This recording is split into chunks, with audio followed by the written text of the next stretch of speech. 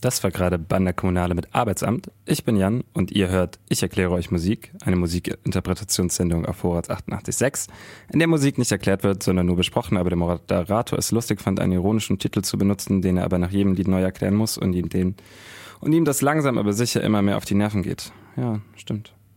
In der heutigen Sendung spreche ich über das neue Album von Banda Kommunale. Das ist eine bunte Truppe aus MusikerInnen, die zu ihrem 20-jährigen Jubiläum das Album Klein ist die Welt letzten Freitag rausgebracht haben. Und klein ist auch die Welt in dem gerade gespielten Lied Arbeitsamt. Lass uns mal ein bisschen darüber reden. Manche Menschen müssen ja jeden Tag zum sogenannten Amt. Das heißt mittlerweile eigentlich Jobcenter, aber Arbeitsamt ist, glaube ich, geläufiger. Und um zu erklären, warum manche Menschen dort täglich hin müssen, dafür fehlt mir jetzt gerade leider die Zeit. Dieses gesamte System ist aber relativ schwierig, oder es ist sehr schwierig, aus diesem System rauszukommen. Wenn euch das interessiert und ihr euch da gerne mal einlesen wollen würdet, schaut doch mal auf vorrats.de im Blog zu dieser Sendung. Da sind verschiedene Quellen und Zeitungsartikel verlinkt, außerdem noch Quellen für die Sachen, die ich gleich erzählen werde. Doch zurück zum Thema. Dieses Lied stellt dar, wie frustrierend es sein muss, täglich zum Jobcenter zu müssen. Das zeigt sich natürlich einmal im Text, aber auch diese hektische, fast klaustrophobische Musik. Wenn ich das höre, dann habe ich den Eindruck, ich hetze durch graue Gänge und muss Passierschein 23a noch irgendwo abholen. Und diese Situation, die muss wahnsinnig anstrengend, wahnsinnig psychische Anstrengung für Menschen bedeuten, die dort täglich hin müssen. Dabei berichten dann auch noch Betroffene davon, dass sie sich unmenschlich behandelt fühlen.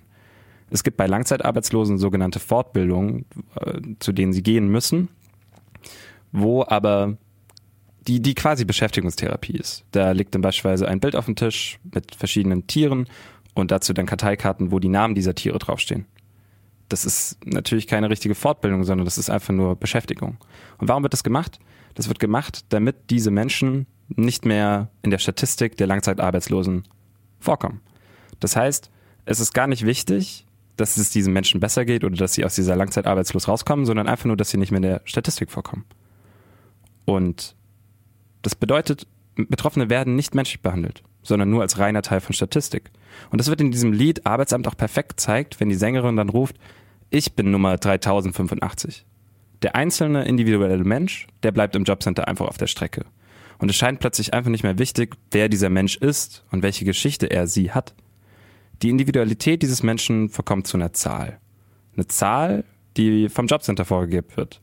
Eine Aktenziffer, die gleichgesetzt wird mit einem Menschen.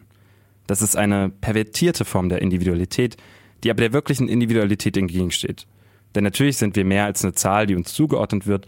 Wir sind auch mehr als der Name, der uns von unseren Eltern gegeben wird. Und wir sind auch mehr als das Land, in dem wir geboren worden sind.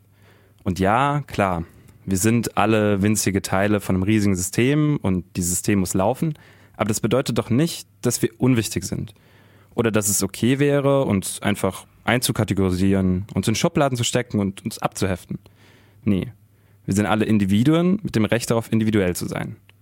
Doch Individualität ist auch ein ganz großes Privileg und das kommt nicht jedem Menschen in dieser Gesellschaft zu.